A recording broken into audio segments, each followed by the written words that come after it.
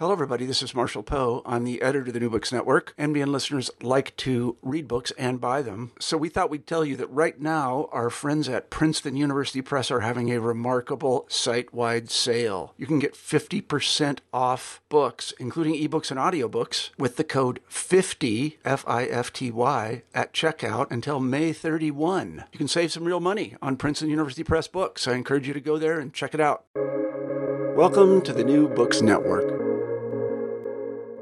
Hello, everybody, and welcome back to Scholarly Communication, the special series on the New Books Network that's about how knowledge gets known.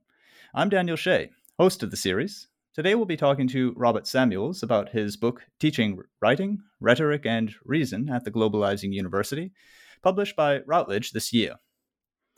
My introductions of my guests have followed the pattern of flying overview of the work at hand, a flying review of themselves as scholars. In today's episode, I'm going to deviate from that pattern because the book we have here, Teaching Writing, Rhetoric, and Reason at the Globalizing University, is a pattern breaker, and I would only be wrenching out of shape the arguments in the book and the aims of this podcast if I handled my introduction today as I have my introductions in the past. So I want to begin this episode of Scholarly Communication by running you, my listeners, through the reasoning undergirding Robert Samuels' book, and more specifically by giving you my rendition of the book's introduction, where Robert Samuels lays down the reasoning the book follows. This laying down develops in two stages. First, the problems we face, writing what we mean to write, and second, how the tenets of liberal globalism can help us write closer to what we mean to write. I'll take both of these on in brief so that we can then turn to Teaching Writing, Rhetoric, and Reason at the Globalizing University and to Bob himself in order to build up this laid foundation, the arguments, in as many arguments as we can during the conversation. Okay, first, the occasion for the book and the purpose of the book. International students attending the writing courses on offer by universities in the US face a problem and likewise pose a problem. They face the problem faced by anyone going to write for study or research purposes in a language not their first. And though really anyone at all going to write for study or research purposes faces a similar problem, the problem is exacerbated for the writer who must use a language he or she has not spoken from a very young age.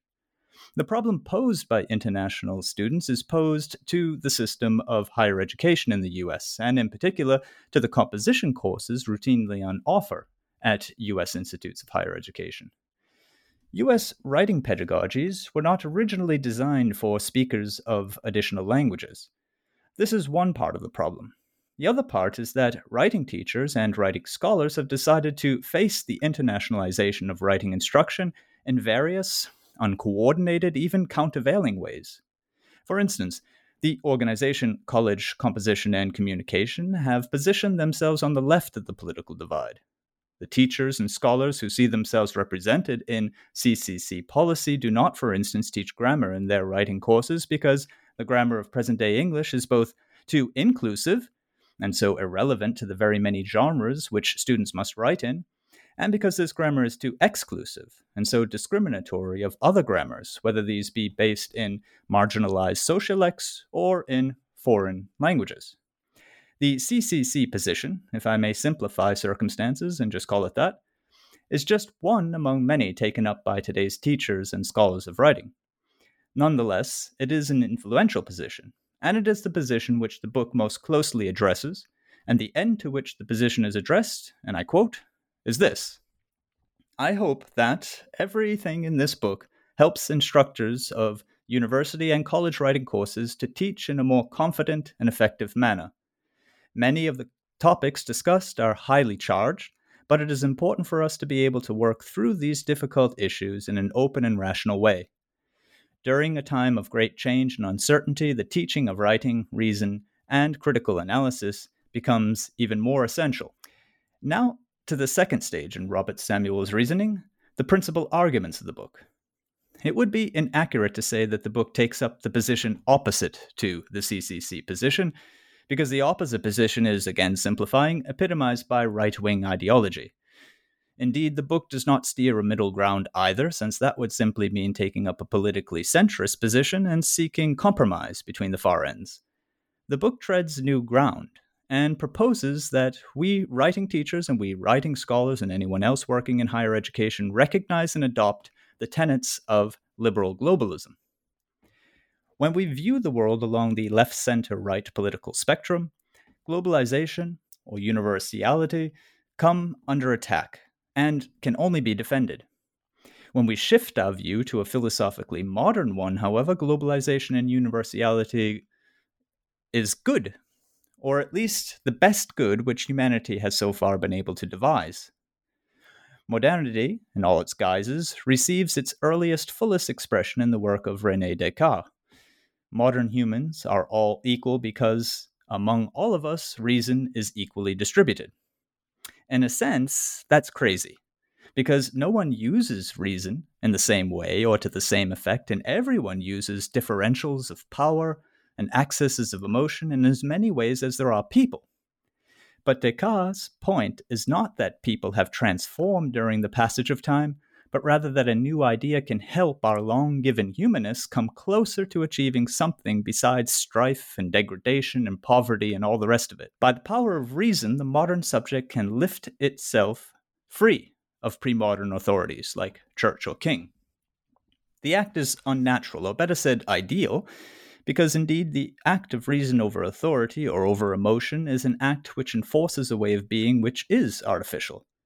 But the effect is to cancel out the constrictive effects of individuality and society and tradition, even language itself, and then so enable our very selves to experience life in the presence of equality, universality, neutrality, and objectivity.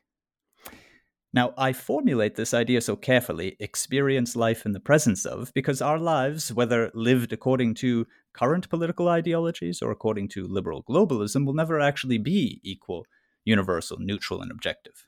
However, our common pursuit of such ideals does improve real conditions and does indeed bring more people's lives more in touch with equality and universality and neutrality and objectivity. These are the necessary but impossible ideals of the modern subject. Grammar has a big role to play in liberal globalism, or in the area of liberal globalism called academic discourse.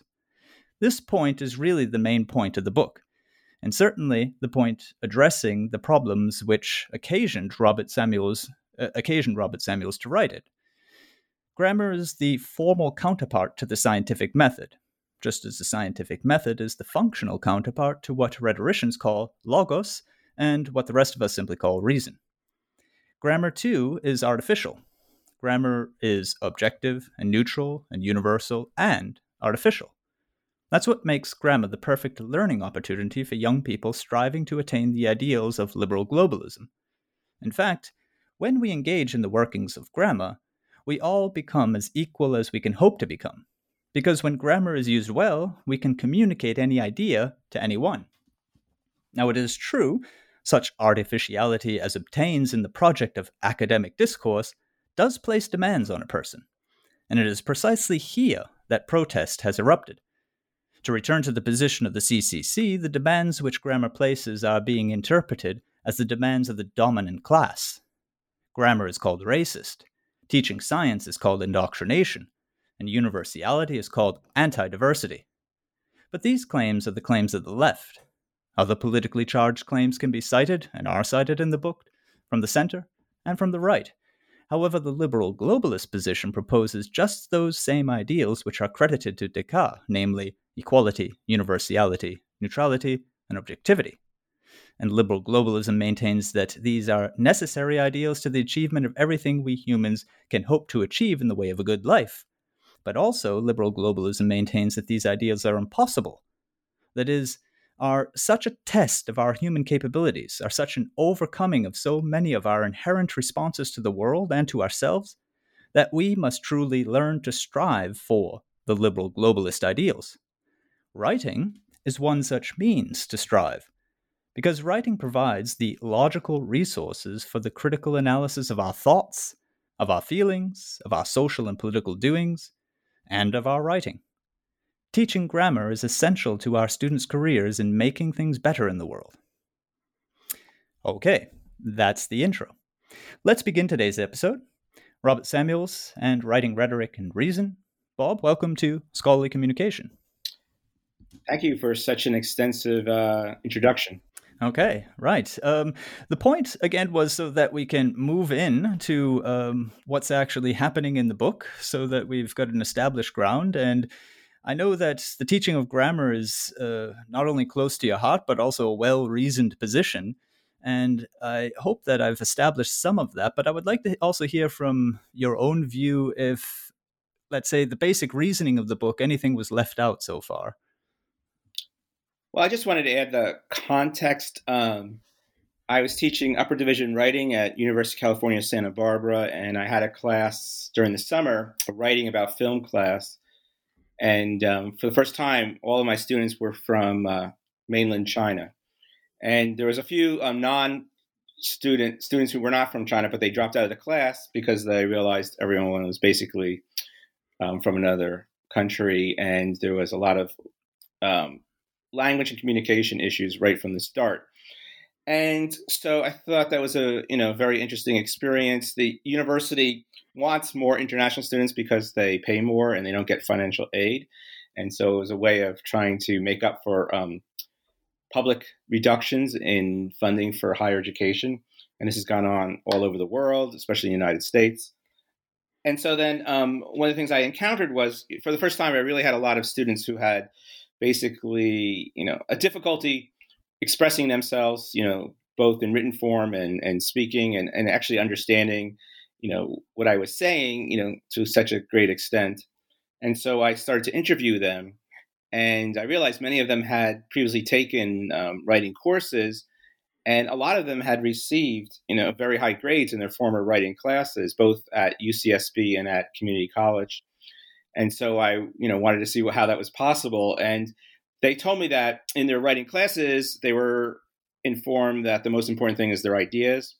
And there wasn't that much attention paid to word choice or grammar or organization or more formal issues. And so I wanted to, delve further into this issue. And I started to talk to various graduate student instructors and faculty. And I found a very common theme that people had really moved away from grading, teaching and assessing grammar and word choice and other kind of formal things that I thought were the foundations of writing classes. And, doing more research and reading more on the topic, I really found this kind of consistent ideology that the teaching of grammar is, or especially the assessment of grammar, is considered to be a form of white supremacy or is racist, and also that it can't be done, that you can't teach grammar, and that it's menial labor, and it degrades debases kind of the faculty member and the profession. And so there is this very strong movement away from teaching grammar. And I think a lot of the issue is how you teach grammar and why do you teach grammar? Yeah, and this real world reference that you make as being your actual reason or occasion for getting started on this does bring in exactly those points of, I mean, why would somebody think that this is racist? That seems to be a leap, if you like. It's what you take up in your chapter on Inoue, and I wonder if maybe you could perhaps give that position in a word or two. Also, this represents, in a sense, the position that the CCC itself holds on teaching of grammar, or at least standard English, if you like. Yeah, so Asao Inoue, he's the past president of the 4Cs, the association we're talking about. And one of the things that he wrote about is when he was teaching at San Jose State, a lot of the students were failing the writing classes. It was taking them longer to graduate. Most of these students were recent immigrants or people of color. And so he, wanted to, find an alternative way of assessing them and grading them and teaching them. And he argues that basically imposing what they call standard American English is a form of oppression, and it is a form of white supremacy. And then he extends the argument to even things like teaching neutrality or teaching a neutral perspective or objectivity or scientific reason, are themselves, products of white European culture. And so then they're inherently biased and inherently, prejudiced and undermine the possibilities for students who don't come from the same culture or background. And so, he's famous for coming up with this new way of grading people called grading contracts. He's one of the people that developed this, grading people more based on their effort or their, and not necessarily assessing them for their ability to, master certain skills, and especially in relationship to grammar and word choice and organization. And so I think the question is, does that do a disservice to his students? Does it?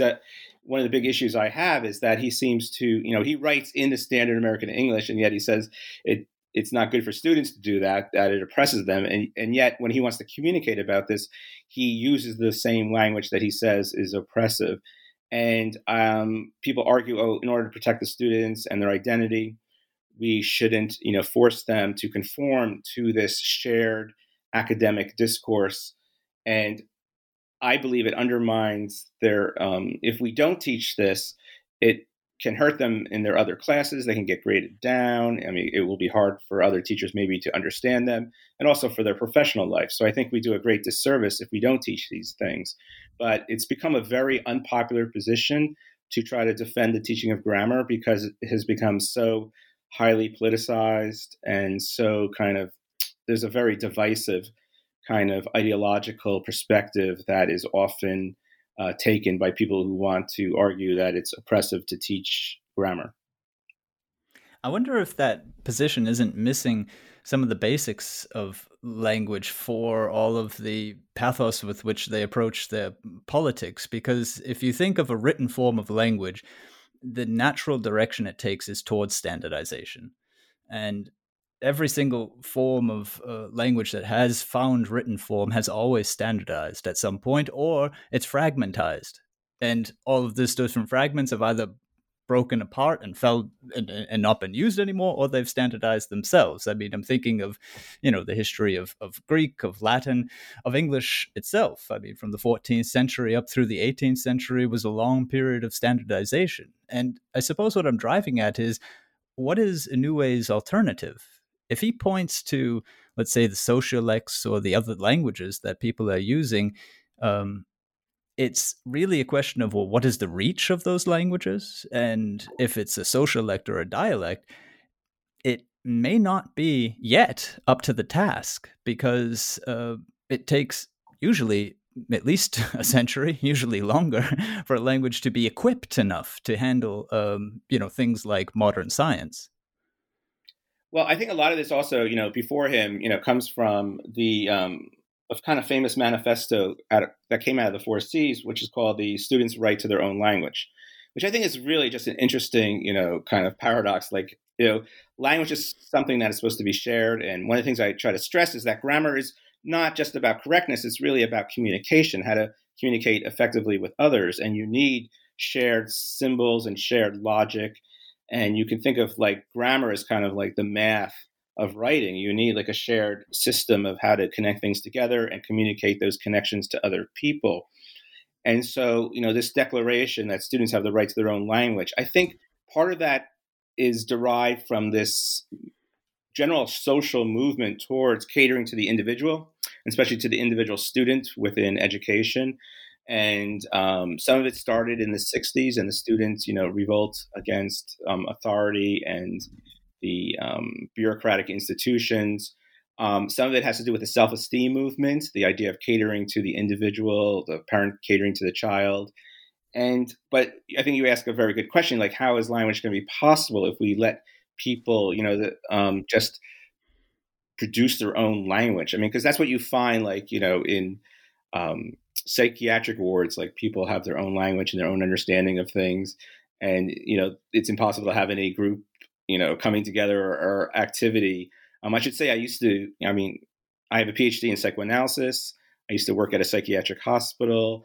And so I think of these things often in terms of psychoanalysis and of subjectivity and the relationship between language and culture. And so I think that this is not a very well thought out strategy. The idea that everyone should have their own language and that it's oppressive to try to come together with a shared kind of language that we all like equally agree to submit to. Yeah, yeah. I mean, I entirely see, and it comes out strongly in later chapters. For instance, your reading of Jurassic Park, the psychoanalytic tradition, and to good use as well. Very convincing arguments there. I suppose what I was also, and I agree. Yes, I mean it's a sort of alienation, isn't it? If you're insisting that everyone take up their own way of speaking, because the tendency is there that you might then just isolate everyone individually. I was thinking on a linguistic level of to criticize English for having standardized is to criticize written language, really, because there's no other way forward for a written language that gets shared more and more and written down more and more. That's what they do. And it seems like the World Wide Web, it was only possible because they had standard protocols, right? And so, for example, yeah.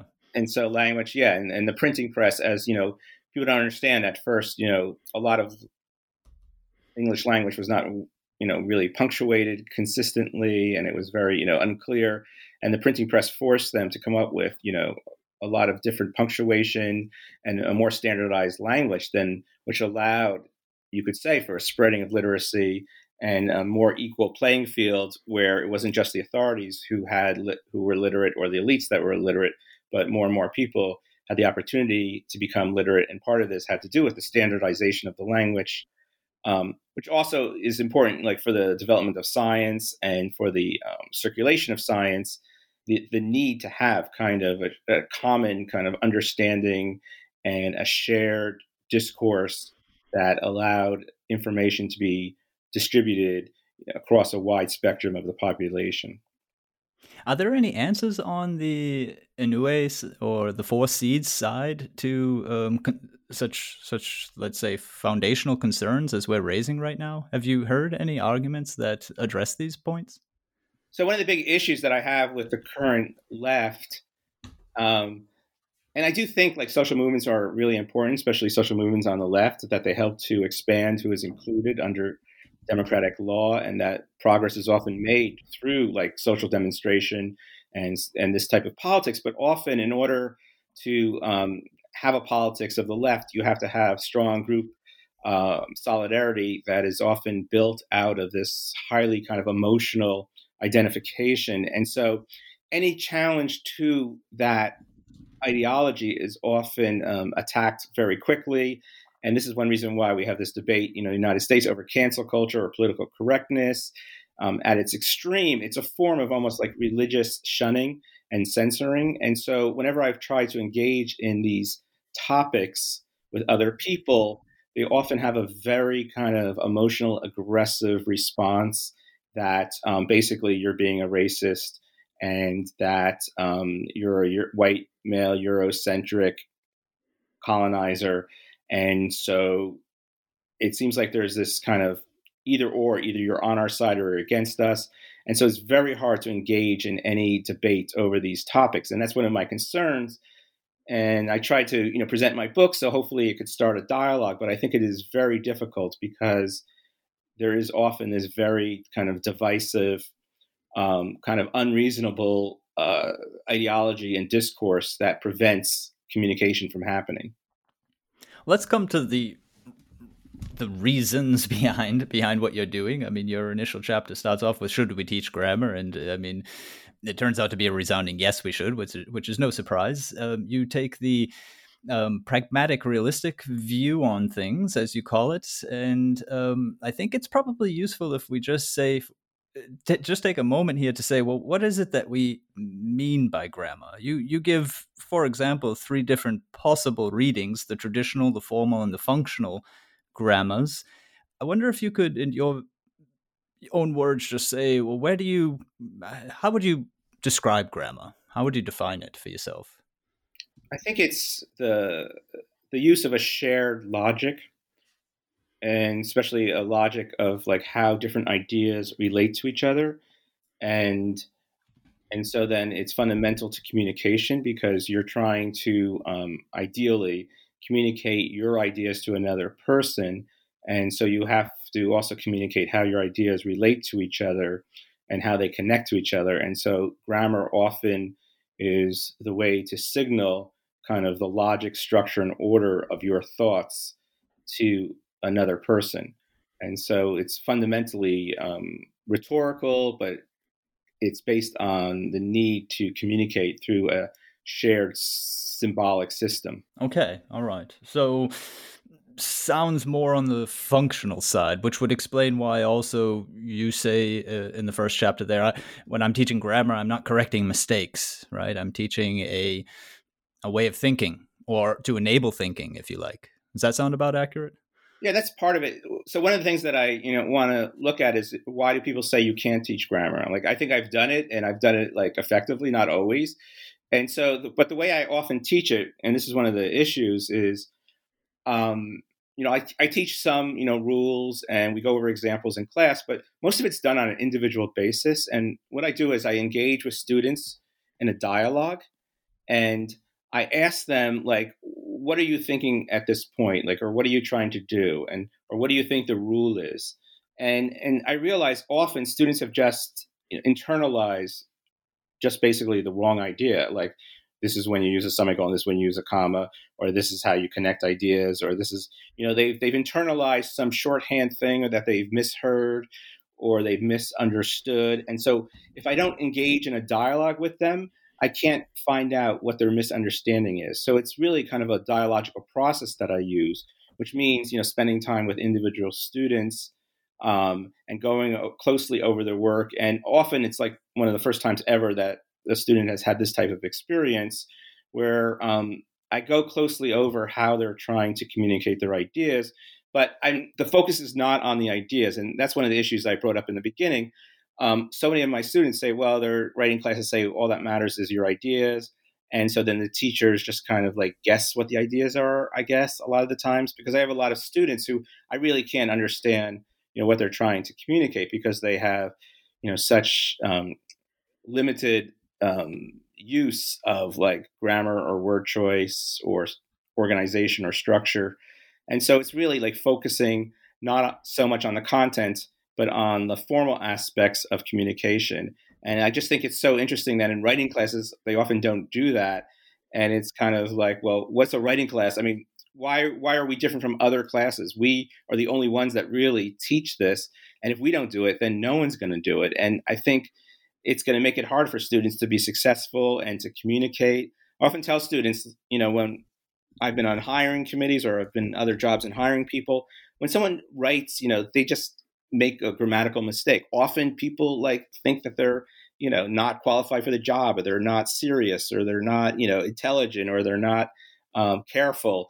And so it does have a social consequence. And so I think that when we abandon teaching it, we're kind of abandoning a major part of our job. And it seems to be one of those characteristics of the humanities. If you put the humanities across from a subject like economics or other social sciences, or you put it across especially from the natural sciences, if you wanted to be pejorative, you can get the sense that, well, the people over in the humanities are a little bit lazy.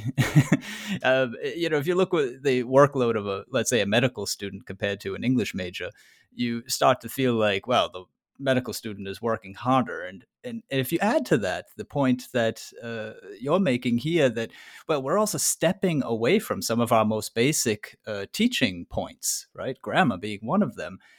It's really quite confusing, because I find that, well, then what are, if you want to call, say, in medicine, the facts and the content of their subject as being things that they must also go over in a rote learning sort of way, or engage with, menially, if you want to pick up that idea. Why is it that we don't allow ourselves such topics, such content, such facts? Rhetoric is full of different tropes. Grammar is full of rules. Just look at the Huddleston and Pullum grammar. I mean, it's nigh on 1,600 pages. There's a lot of information in there, and if you walk away from it having studied it, you'll write more logically, for sure. I guess what I'm driving at is, what is it that's so distinct about the humanities? Why are they setting themselves apart like this? Well, I think in terms of writing itself, there's two different things going on. So one is, I think, the vast majority of people teaching writing are part-time faculty, contingent faculty, non-tenure track faculty. And so the field has been looking for a way to increase its status in order to have like more tenure track faculty. It's kind of a disciplinary strategy. And so one thing was to kind of turn to a set of new kind of ideas that would make them similar to other research disciplines that have more prestige and status at the university. And so the focus on things like metacognition, genre, transfer, these all help to build a discipline, but a lot of them have very little or nothing to do with, like writing, word choice, or organization, like the basic aspects of writing. And so I think like in a quest for professional status, there's been this desire to move away from like the teaching of grammar and the correction of grammar because it's seen as menial skill. It's seen as debasing. It's a lot of work. It's the students often don't like it, so it's not going to help for student evaluations. There's really not a lot of incentives to focus on this. And then the other aspect is that a lot of faculty, especially in the humanities, I think are, upset with like the current politics or the current political social environment. And so they're using their classroom as a kind of political representation of their ideal version of the world. And so in their ideal version of the world, everyone is treated, it's not treated equally necessarily, but, they want to have everyone's voice heard. They want to affirm everyone's identity. And this moves against, having a more shared, universal, or standardized system of language. If you're catering to every particular identity group and you're trying to create this multicultural world where every culture is given equal validity and reinforcement, then it's a political strategy. And it's a political strategy instead of saying our goal is to treat everyone equally and fairly. Instead, the goal in this political strategy is to cater to particular cultural groups. And so it's a kind of a political choice. And I think that because they're not focusing on these kind of like consistent things that they could actually assess, like grammar and word choice and structure, once they move away from that, then they open up the door to focus more on political, social, and cultural issues, and to use the classroom as a type of, political socialization process. So it sounds like it's political on the micro and macro level and inside the university walls to establish department reputation, prestige, but also on the other end, which also has financial repercussions, of course, but also on the other end, the larger society, as you're saying.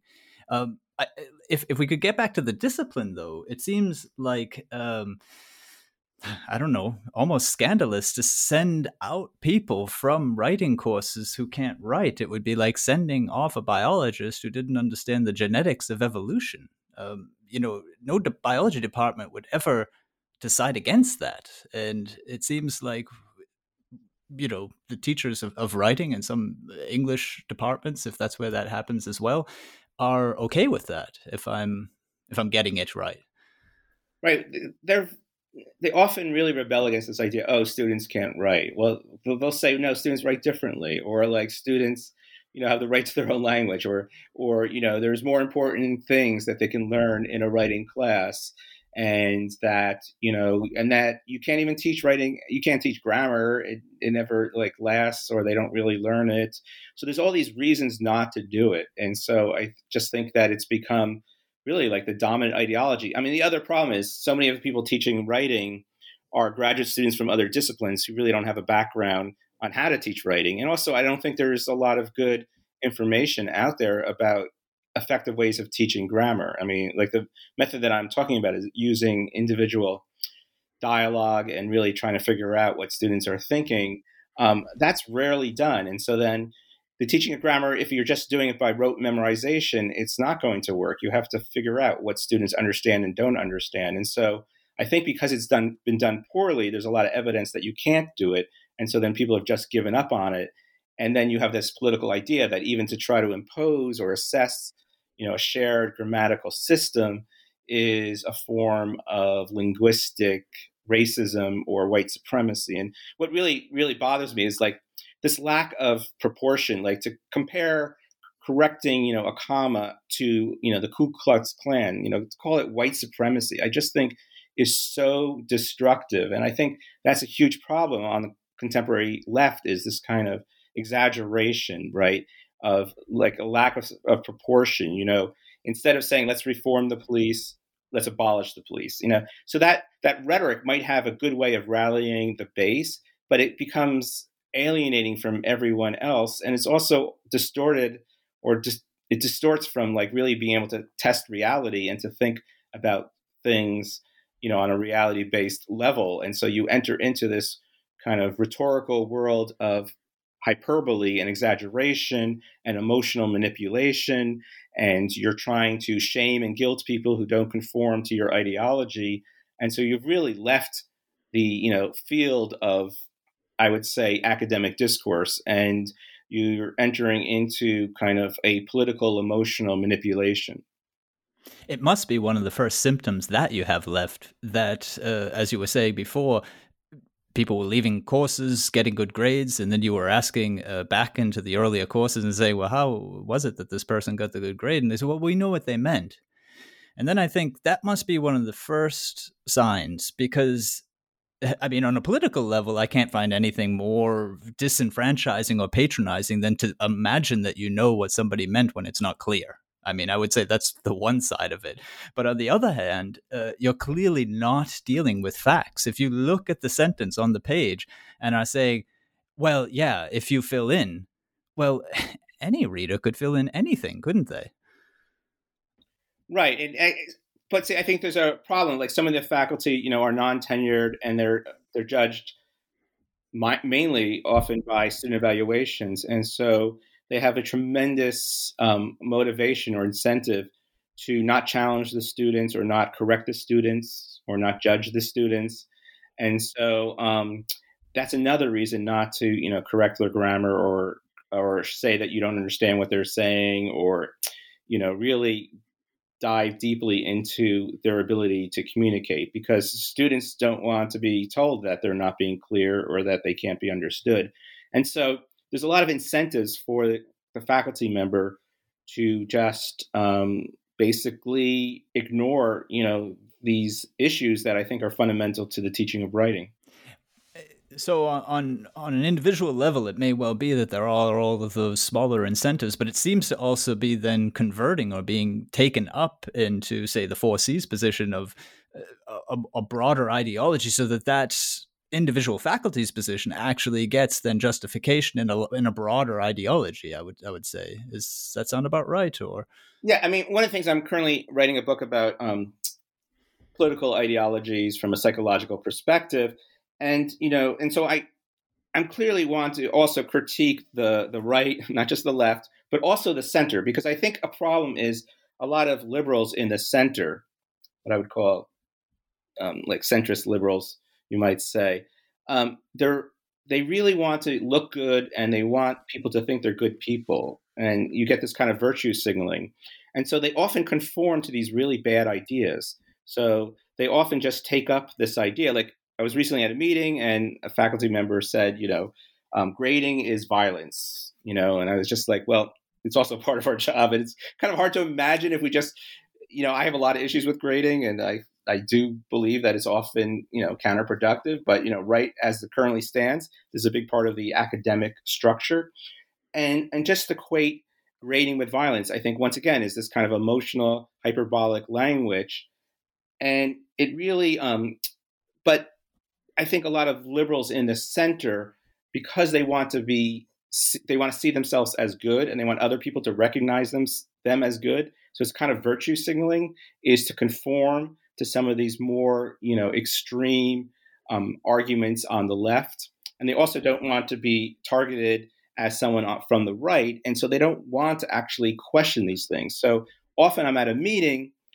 I went to this conference on diversity, equity, inclusion right when I started writing the book. And it was so interesting because no one was challenging any of these ideas that, the teaching of grammar is inherently racist and a form of white supremacy, and the teaching of, reason or science is racist and, inherently a form of white supremacy. And I was just like, okay, well, why is no one challenging these ideas? Partially they're afraid of, being attacked, but I think more so like they want to kind of show their virtue and their goodness by signaling that they conform to these ideas, because these ideas are often posed from a moral perspective. Like it's, immoral to impose a form of language on other people, and it's going to exclude them and it's going to hurt them.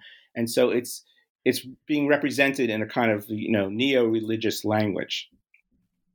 How much might this be a product of some of the, let's say, younger faculties, perhaps the 30 to 40 age group, of their own educations on two ends? I mean, they would have been perhaps the generation that would have also experienced such teaching as we're talking about now, no grammar. So, I mean, if you're taught little grammar, how much grammar do you know? But secondly, in their upbringings, if they were being brought up in the late 80s to 90s, they might well have also experienced themselves this self-esteem culture that you were talking about. So it could well be, and again, I'd like to hear your thoughts on this, that they are a product of the way that they've been educated, if you like.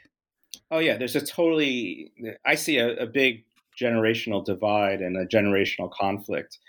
And so I think that is a huge issue that somehow, especially like the left has become, more and more centered on identity politics and political correctness, and using these processes of like cancel culture or deplatforming. So using these processes that are really borrowed from like, religious shunning and religious organizations. And so I think, the generation that grew up on that, plus the self-esteem movement and the general like consumer culture that is catering to the, isolated individual and the new technologies, all these things I think feed into it and reinforce these perspectives. But at the same time, we have a more and more global culture, a globalized world. And, one of the things, the other half of my book is like, I really focused on, I was teaching a seminar on global progress, and I was very influenced by Steven Pinker's book, Enlightenment Now, where he documents, that, if you look at global averages, right, the average lifespan globally has doubled in the last 200 years.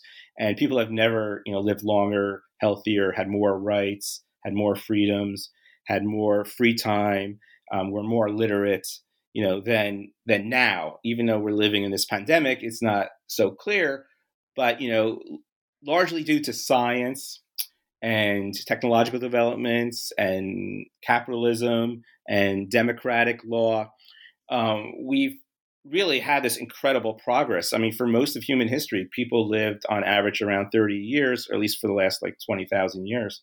And so it's amazing that it's like doubled.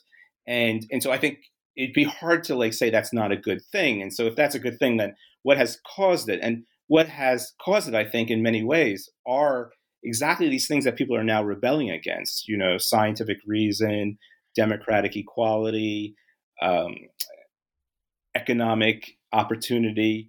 And so I think that there's a real problem, as our universities become more global and we have a more global student body, we have to find a way of trying to, develop this kind of common culture and this need to communicate across cultures. And I think going into our own identity groups is going to be counterproductive. I would like to talk about the productive methods that you use. You've mentioned them already. They appear at the end of the first chapter. They're the more one-on-one consultation method of teaching grammar. I found interesting this idea because I encounter as well. I teach here in Germany, as my listeners will know, at the writing program in Heidelberg. And I encountered as well the idea of there's rules. There's things you can and can't do. There's a right and a wrong way, and you've got to watch out. Right. So this would be, in my view, and it seems to reflect in what you were saying earlier, of how very many novice writers view the process of actually trying to put their thoughts into grammar and form them into sentences, into a larger discourse, and so on. I wonder what you would say to the unlearning process, if that's also a fair way of putting it, that has to go on that individual level. So that grammar becomes actually the means for them to be able to know what they're thinking, to be able to communicate what they're thinking. Well, for like a lot of students who have, say, writer's block or have a difficult time writing, I often ask them, to just write down as many thoughts as they can, even if it's just a list of things that they want to talk about or ideas that they have, and then try to find like some way of grouping these ideas together. And then at the end, trying to create, order and logic through grammar and through like transitions and through organization. And so kind of separate the process so that they get their thoughts on paper or on their computer screen, and then they try to, organize them. But ultimately, they do have to know like certain rules that are either right or wrong. I mean, they do often have this kind of relativistic, and this is another cultural thing, idea that, there's no right way, that every teacher has a different way of doing grammar. And they're often very concerned about APA style versus MLA style, when it really only has to do with like citations and, works cited and very limited. But they think like there's these massively different ways of writing. And I think one problem in the field of writing is the focus on genre. What happened was people were saying, well, you write differently in different disciplines. And so they forgot about the more common ideas of writing, the more generalized like grammar and word choice and organization and structure. And they focused more on this idea that people write very differently in different disciplines. And so then you lose any type of uniformity or any way of bringing together the field and to have a shared common discourse. And you open it up to this idea that, oh, there's no shared rules, there's no shared way of writing, that it's, different in different, it's radically different with each context and discipline. And I think that's a very postmodern thing, this notion that, communication changes radically according to the context. That's that's a lot that you've said there, because I would totally agree, especially here in Europe, that the idea of the genre as the decisive factor. Okay, well, who are you writing for, in what format, and what is your purpose in that format? So the research article in a natural science, let's say, that really decides the entire objectives of a writing course. And it's the only way that materials in very many universities over here are actually put together. The moves are broken down sentence for sentence or passage for passage, and word lists are given as the preferred or most frequent for this particular genre or even this subgenre, and so on and so forth. So you'll be swimming against the current, I think, with your idea there. What would be one of your, let's say, strongest arguments to take the wind out of these people's sails?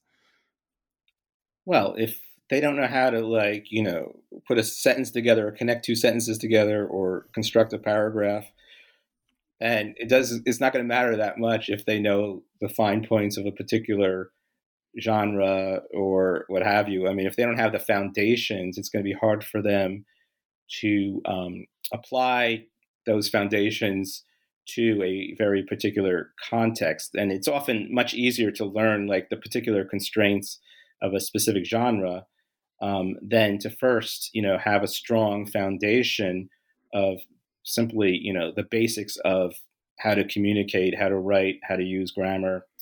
And I just think that, once again, I think for develop the field of writing, for professional prestige, the idea of genre is very seductive, because it makes it seem like writing is a much more intellectual field, or it's much more similar to the other, highly prestigious disciplines. But I think it's a misleading idea, and you lose this focus on the foundational aspects. Yeah, I think you hit a really important point there when you say that, in a sense, it's easier and it seems more effective. And I guess that's why courses designed around the genre, with these word lists and these moves and these wonderful corpuses and so on, they really impress people. And it's hard to impress people with, okay, well, adjectives. Let's go through them. I mean, and the effectiveness is not, let's say, immediately apparent. But I would say one of the dangers of doing that is you get people doing the purely the genre approach is you get people communicating by fragments. And what I mean by that is the phrases and words that have stuck with them, whether it's through teaching or whether it's through their own engagement with, let's say, a research article in biology. And these fragments seem to pertain to the topic at hand, but they just come so readily. They're like volunteers to the writer that, I mean, in actual fact, they seldom actually know what they're saying. I mean, if you pick up any, even published research article in any of the natural sciences, you can see that very, very many of the phrasings and sentences are shoddily built. And in some cases, so shoddily built that even without expert knowledge, you can start to question, the logic of what's actually being said there. And this is a really unfortunate product of the way that we're teaching things, I would say. Yeah, I often run into this issue is that I read a lot of articles that have been submitted to or for journals or books, to be a reviewer, and often, these very sophisticated writers or, who are, I guess successful in their field, just are just really bad writers in the sense like, it's very hard to understand what they're saying. They don't know the basic grammar rules. They're using the word wrong prepositions. They're like, it's, they really, have like just a very like, they have problems with very basic writing stuff. And so, it's always an issue, how do you respond to that? But the real issue, the thing is, like, people just haven't been taught it and they've never been held accountable for it. So they're not going to learn it on their own. I mean, that's why I like to use the dialogical method of engaging with people closely over their writing and asking them, what were they thinking at the time, to figure out what exactly, what ideas they have in their head about, like, what rules there are or what structures there are. And so I think it's labor intensive, but I think it's the only way to do it.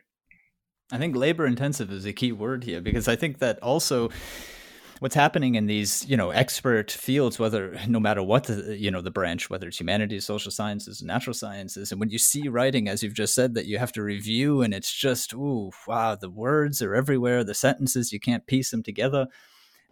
I think some of what's going on is that there is clearly this separation of ideas from form. I mean, that seems to have also been the initial occasion that allowed many of the people in the 4Cs, for instance, to say, well, that we're focusing on the ideas, as if you could, only. And I mean, if there is that established culture in many disciplines where it's really the content that matters, I mean, my biologists tell me it's the figures that matter, right? Then you privilege that end of the communication, and the writing is just a writing up. But I think that the second point that's here, and I mean, please comment on both, is that it's precisely that. It's labor intensive. It's hard work, not just on the teaching end, but to write a text well. I mean, I hardly have to tell you, it takes a lot of effort. Right. And, so I did my PhD. I did 2 PhDs. The first one I did in France, the second one in the United States. And the one I did in French was, several hundred pages in French. And I had like a hearing for my dissertation defense. It was like a public hearing. And, the first one guy just covered like the grammar and stuff and, questioned my, translation of German and Latin and, whatever. And it was like, so like, you don't find that like that much in America. And I think, one reason is like, say in my department, you're just not going to get great student evaluations if you are correcting students' papers closely and you're assessing them and giving them grades based on those assessment. There's so many incentives to look the other way and to just praise students and to not try to actually, help them confront particular issues in their writing. And so there's just not a lot of incentives to do it now. It goes against the culture and it kind of goes against the kind of reward system. And it would seem, that hard work is rather unpopular, just as no content is rather unpopular. This is a point that surfaces again and again in your chapters of, well, what is it that you do then with content in the teaching of writing? It would seem that most writing courses put content front and center, and we end up with a a sort of political discussion going on in most classes, but you talk about deprioritizing content. Can you maybe comment a bit on that? Well, yeah, I mean, so I do believe that you can't just teach in an empty form. So there has to be some content in the course. I think like writing classes, looking at rhetorical strategies is a way of having a content in the course, but a content that is directly related to the writing process. So being able to, critically examine the use of, pathos, logos, and ethos in a movie or in a written document, I think it allows you to talk about content, but to do it from a more formal perspective. So once again, I always ask myself, what makes this class different from another class? Like if I'm teaching writing and film, well, why is my class different from just a class in film studies? And what's different about it is the focus on the more formal aspects, meaning the content is de-emphasized, but we're still looking at the content, but we're approaching it by looking at the way, from a rhetorical perspective. And then we're also looking at, what you're actually writing and how you're writing about that rhetorical process. And so I try to remove it from just like the level of ideas, and so it's very interesting. A lot of times when I'm asking students, why do you say have a comma here or not a comma here or something? They always say, oh, because it's a different idea. And so they always go back to this notion of ideas. And I say, well, when's an idea begin and when's an idea end? What is, how do you define an idea? And kind of the point is that it's just so much easier to talk about ideas than these other things. So it's something you somehow get your head around, you can get your hands on, the ideas. And with, I just wonder why it is that we can't make grammar also into an idea. Well, I mean, on one hand, I do kind of understand this need to try to distinguish content and form or ideas from their structure or logic or presentation. I think that is a good pedagogical move or method. It gets very confusing if you don't do that. And so I do think that separation can be important. The problem is it's moved all towards the ideas and away from like the formal aspects. Yeah. I would like to turn to the last chapter, and this seems to have been Enlightenment Now, the book, which is the focus of the chapter, seems to have been, was clearly a major turning point for you. I mean, you say also in the conclusion that it really gave a whole new direction to the sort of research you had intended to do on this area, and was quite influential. You cite also the reasons why. You've mentioned some of these, but basically that the virtues of reason and science and secularism have advanced us, and they've also brought us past the alternatives that humankind had, let's say, before the modern era. That's one of the, I would say, principal arguments in the book, and seems to have influenced you quite closely.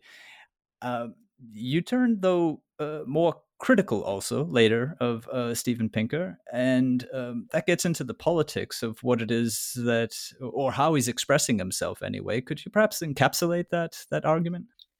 So there's actually a lot of thinkers now that are very similar, like someone like Sam Harris, but a lot of people that have a lot of these podcasts that are very popular now, where on one hand, they do kind of, they're very critical of the left. They are sometimes critical of the right, but not always. But they do kind of point to, like the need for science, for facts, for reason, for like liberal equality.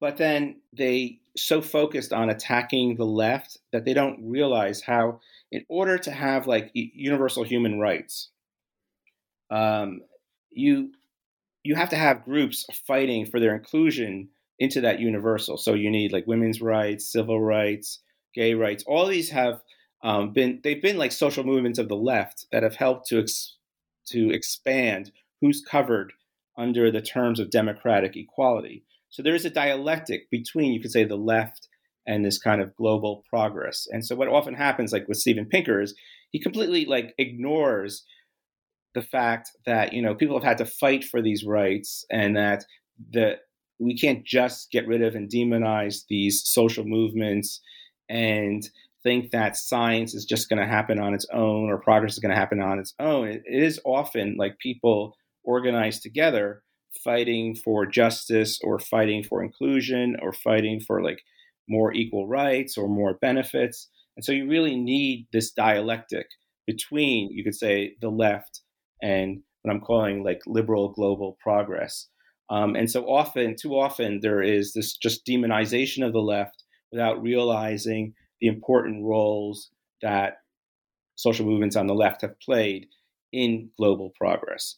But the flip side is, a lot of things I've talked about is this notion of neutrality, and that this is a key aspect, like trying to be a neutral judge, both in science, trying to judge the evidence from a neutral perspective, but also like in democratic law, the judge being a neutral judge of evidence. And even though this is often not achieved, it is the ideal, it's the necessary but impossible ideal that we strive towards.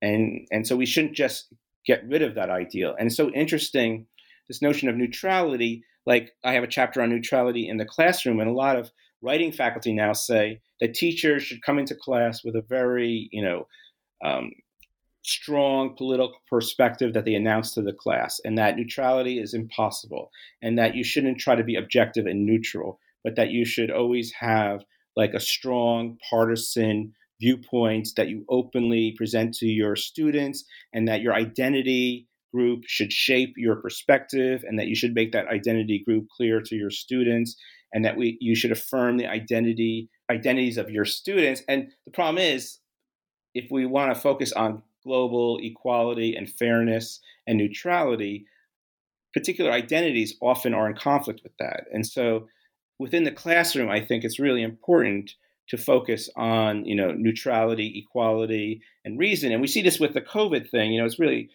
we need science. We need clear communication. We need like truth. We need reality testing. And when we just base things on ideology or on emotion or on our particular group, then we run into these conspiracy theories. We run into these people who go against, the consensus of science, and people die because of it. So it has real life consequences. And your chapter on neutrality brings in Freud in a extremely useful way, I found. It also, well, I wouldn't say provocative, but certainly it caught my attention when you say that knowledge proceeding from the expert, and in this case, you might say the politics proceeding from the teacher who has at least the authority in the classroom, is always somehow unconvincing, or it feels imposed. And this I found was one of those like basic explanations of why we must teach. And teaching, as you make the case throughout the book, demands a neutral approach to the subject and to the learner as well.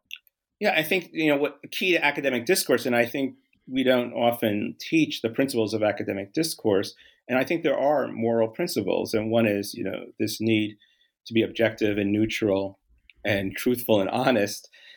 And it becomes very difficult, especially from an academic perspective, when we give up on the possibility of neutrality, or at least the effort to be equal or fair or honest or truthful.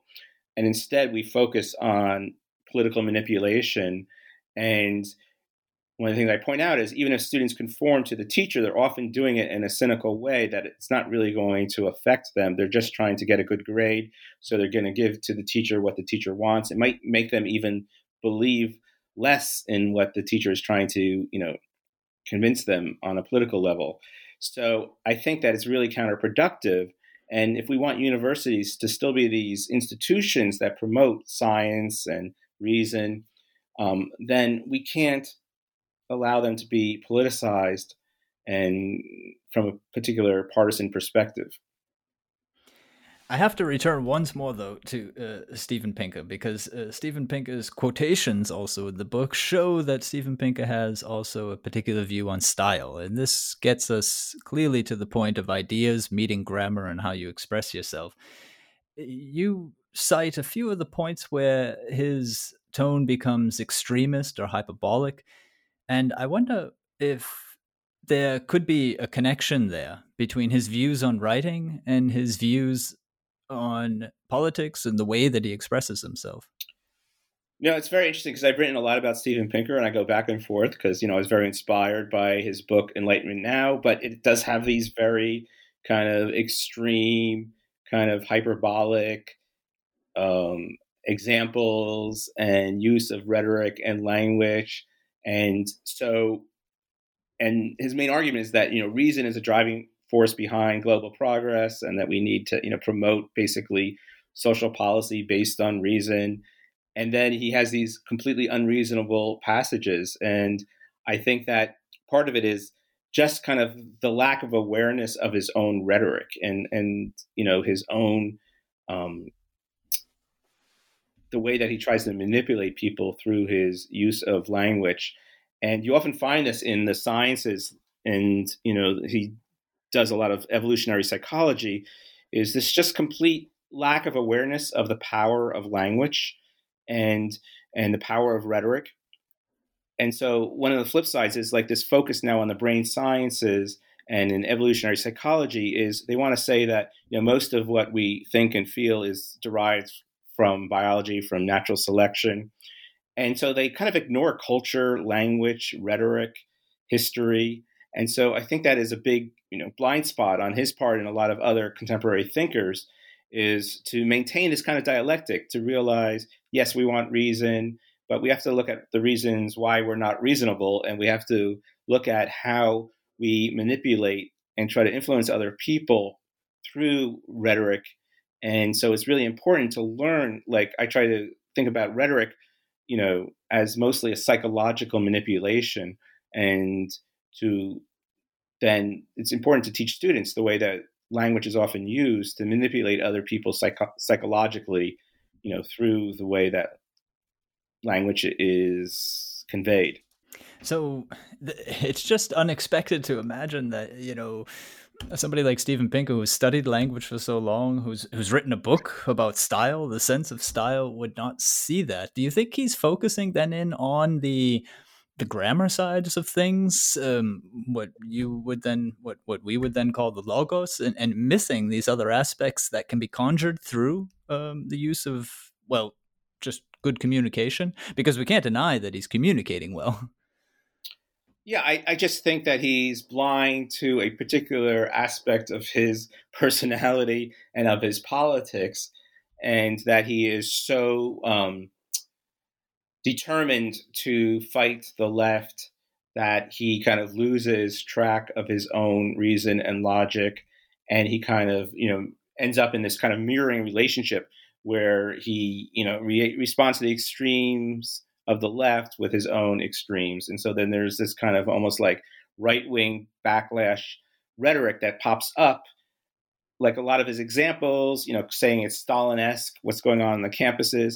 That's right out of like Fox News. And so it's so strange that he, returns to this kind of hyperbolic discourse from the right in order to counter the hyperbolic discourse of the left. Well, Bob, you've been very generous with your time, but I do have one last question. Clearly, the liberal globalist position is going to cause some pushback. You've even implied as much in the conversation so far.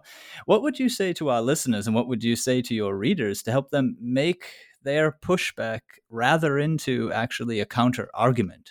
Well, it's difficult because on one hand, if I'm saying that, we should focus on logic and reason, it seems like I'm saying that we should ignore emotion. But what I'm also saying is that we should really think about how emotion is manipulated through language and how the role that language plays in communication. And so the problem is having a more complex argument where it's not just either or. But in our current kind of debate culture, it seems like everything often comes into this very polarized either or discourse. And so it's difficult to figure out how to get people who are not already on your side to listen to you. And I think that's a general problem we have within culture and society, at least in the United States, is to, how to open up this space where people can try to judge arguments based on facts and their merit and their logic, and not on some predetermined ideological investment. Is there a rhetoric also to listening? We've talked a lot. I mean, the rhetoric of speaking or writing is clear, but I wonder if it's applicable also on the other end of the line of communication. Well, I think when we're teaching students like how to analyze something rhetorically, we're also, helping them to think about how to listen to other people or to other discourses. And so I think that that is a big part of it, but it's difficult because the centrist argument is, let's just take a little bit of both sides and find some happy common ground. But if both sides are wrong, combining them together is not going to help you. And so we do want to escape like polarization, but the example is not just to say, we all agree, we all understand each other. And so I think that is the challenge and the difficulty. But trying to depoliticize the classroom, I think, is one step in that direction to create a space where it's not, all arguments are not determined by what team you're on or what identity group you're part of or what political agenda you have, and trying to create. And that's why I kind of like grammar. Grammar is kind of like politically neutral in a sense that because it's, often disconnected from, ideas and ideology, it offers a space for people to think about like the logical structure of language and how different thoughts or ideas connect to each other and relate to each other. But it focuses on those connections and relationships and not necessarily the content. All right. Well, thank you very much. That is Robert Samuels, and his book, Teaching Writing, Rhetoric, and Reason at the Globalizing University, is out this year with Routledge. I'm Daniel Shea, and this is goodbye from me to Bob. Goodbye. Thank you very much. And this is goodbye to all of you. Bye-bye. And until next time here on Scholarly Communication.